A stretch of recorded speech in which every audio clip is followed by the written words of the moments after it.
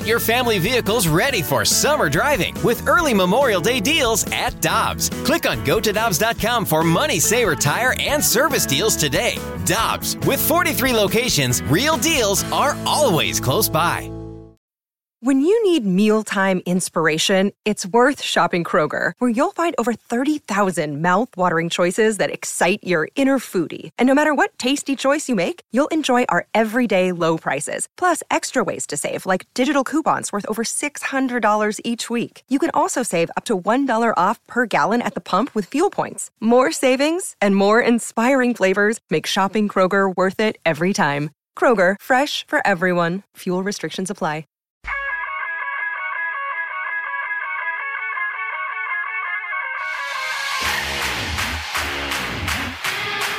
Carricker and Smallman, and we head to the Brown and Crouppen Celebrity Line, and the voice of your St. Louis Blues, Chris Kerber, joining us right now.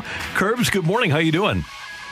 Randy, Michelle, I'm doing great this morning. How are you guys? Everything's terrific, and we're glad to have you with us on a Tuesday. Let's start with this. Training camp starting up this month, and there had been word last week that if nothing was done with Vladdy, that it was likely that he was going to start camp with the Blues. Is that where you stand right now, that he's more likely than not going to start camp with the Blues?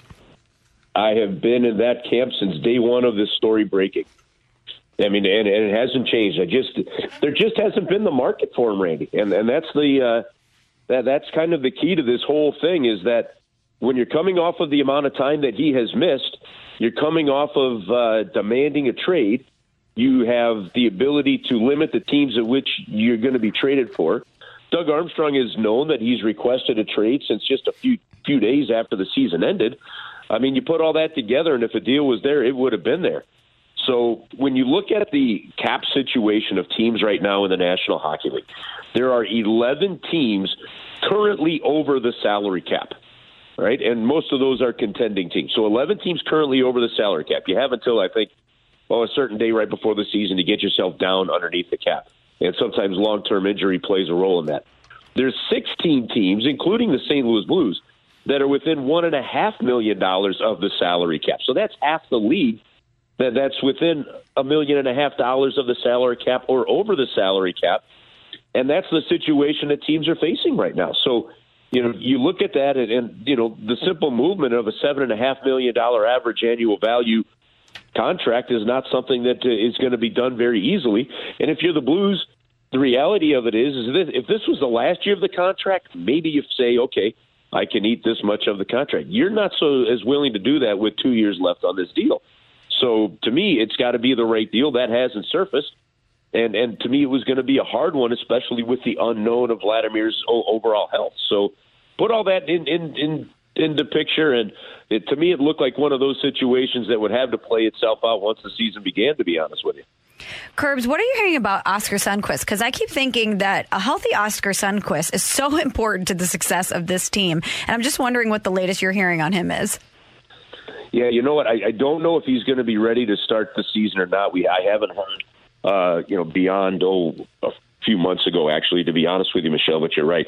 He's such a key piece to this hockey team. I mean, let's face it, for some reason, the way this team has been designed, the role that Sundqvist and Barbashev have played have been kind of the engines of this hockey team, right? So he's a critical piece. He's an important piece.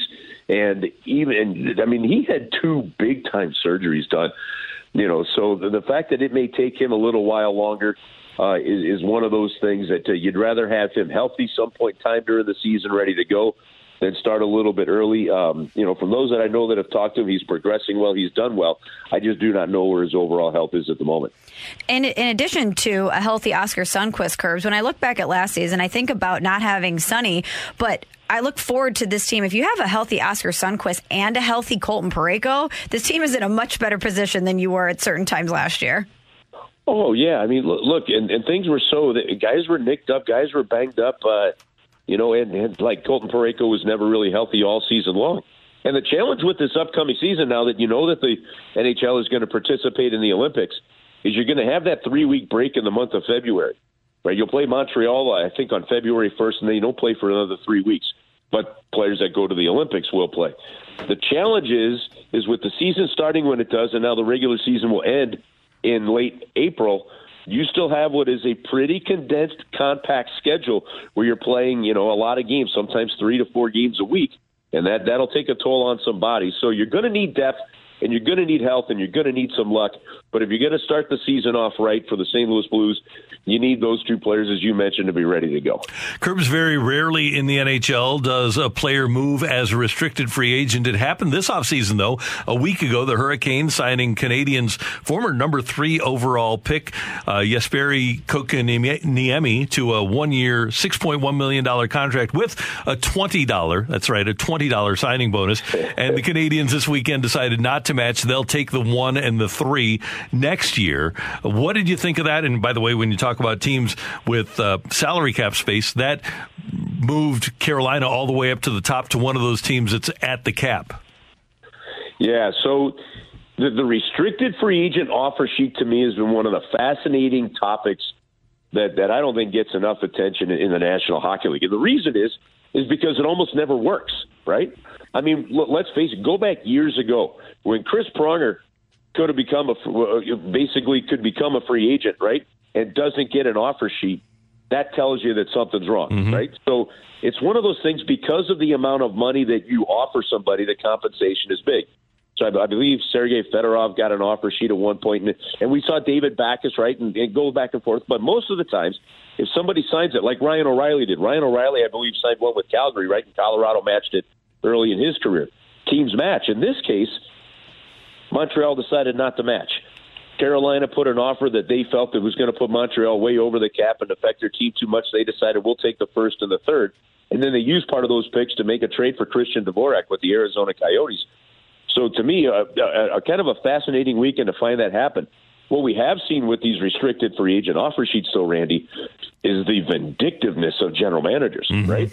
I mean, so if you remember the Vancouver tried to sign David Backes to an offer sheet. That didn't work. Then the Blues tried to sign one of the Vancouver players to an offer sheet. That was signed. And you see that more and more. And this was one of those times. The Montreal had tried to sign Sebastian Aho to an offer sheet and put out a quote. When they did, Aho signs it, Carolina matched. Now Carolina had a chance to do it to Montreal and basically verbatim put out the same kind of tweet and comment after they signed Kotkaniemi that Montreal had done with Aho. It was almost a fun, amazing kind of, look into vengeance, I guess you'd see by the Carolina Hurricanes. But, yeah, you don't see it often, and it's good to know that the system does work from time to time. Curbs, in the world we live in, COVID and vaccinations and things are always going to be a headline in sports. And the NHL has come out and provided some of the guidelines and restrictions that players could experience this season. So teams are going to be able to suspend unvaccinated players without pay if they can't participate in hockey activities as part of the protocols. And unvaccinated players are also going to have their movements restricted on the road. There's going to be coronavirus and COVID testing for vaccinated players. And if fully vaccinated players have a positive test, it's going to be treated as a hockey injury and they're still going to be paid. But what's kind of the response in the hockey world to the NHL coming out and taking a harder stance against unvaccinated players? I think it's been positive. I think most of the players have been vaccinated. I don't know the number of Blues players that have been vaccinated, but I have been told that it is most of them. And this makes complete sense. I mean, look, when everything shut down in March of 2020, there wasn't the option of protecting yourself, right? And now you have the option. So leagues are looking at, like the NFL is just saying, look, we're not going to – you have the option. If you decide not to, that's on you. But then if something happens, it's also on you. So there's responsibility in this. You know, the National Hockey League, if you're going to be around the players or within 12 feet of the players from an organizational standpoint, they're requiring that you be vaccinated. They're not requiring yet that the players be vaccinated. But the players themselves now know that if you're not vaccinated and you're allowed to go to the team hotel and the rink, you're not allowed to go out and eat at restaurants. You got to be tested every day still. And there's this whole process that goes on. And because, say, of the border issue, for example, if the team flies up to Canada and you're unvaccinated, you have to quarantine for 14 days. You know, so you're not going to be able to play. Well, that player doesn't get paid then for those games and days that he misses because he was unvaccinated. So I think it's a smart move by the National Hockey League. I think it's frankly being pretty doggone well received. And I think it's one of those moves that's an absolute necessity to make sure that you are keeping the business afloat and the business moving forward. And I have heard from, some players that have said they know guys around the league that, were not vaccinated before. It said, well, might as well do it now, but it's going to start hitting me in the pocketbook. Finally, Curbs, on this Labor Day weekend, did you wind up grilling a burger? Randy, I did, but now don't get mad at me. I adjusted. So you were talking about the burgers last week, right before the holidays. So I went out, I got your recipe from it. I ended up going to Bowman's, which is kind of my butcher of choice right there at Manchester and Brentwood. Right. And I took their ground beef mix and had them add in the brisket and did all that other stuff. But, oh, man, I tell you what, they were a hit. Beautiful. They were awesome. So well done. I'm glad that you did it. We'll have to continue to share recipes. Oh, I love it. I'm still way too scared to try smoking a carrot cake, though. I'm not even going to try. I'm just going to ask you to cook it every time I want one. We'll take care of you, my man. Hey, have a good one. Thanks very much for joining us on a Tuesday, and have a great week. We'll talk to you soon. Okay, have an awesome week, you two. Thank you. See ya. That is the voice of the Blues, Chris Kerber, joining us on 101 ESPN. Hi, this is Chris Howard, host of Plugged In with Chris Howard. The College Football Playoff Committee made their decision on Sunday, and as much as I loathe the idea of Ohio State losing their way into the College Football Playoff, I 100% agree with OSU making it in over Bama. Nick Saban citing some hypothetical point spreads to prove his point that the Tide deserve a spot in the College Football Playoffs holds little substance when you consider Bama's best win is over Texas. No, the committee got it right. TCU had a great season with far more ranked wins than Bama and didn't deserve to lose their spot after playing a surging Kansas State in a championship game. And Ohio State, while not playing some of their best ball later in the season, was still 12-0 until they came face-to-face with my Wolverines. While the college football playoff system isn't nowhere near as good as it could be, it's better than what we had. And in a few years, it will be better for all of college football. Hi, this is Chris Howard, host of Plugged In with Chris Howard. Get the latest odds and trends for every professional and amateur league out there. From football to basketball to soccer and esports, we've got it all at betonline.net. And if you love sports podcasts, you can find those at BetOnline as well. And don't forget BetOnline for the NHL, MMA, boxing, and golf. Head to the website today or use your mobile device to learn more. BetOnline, where the game starts.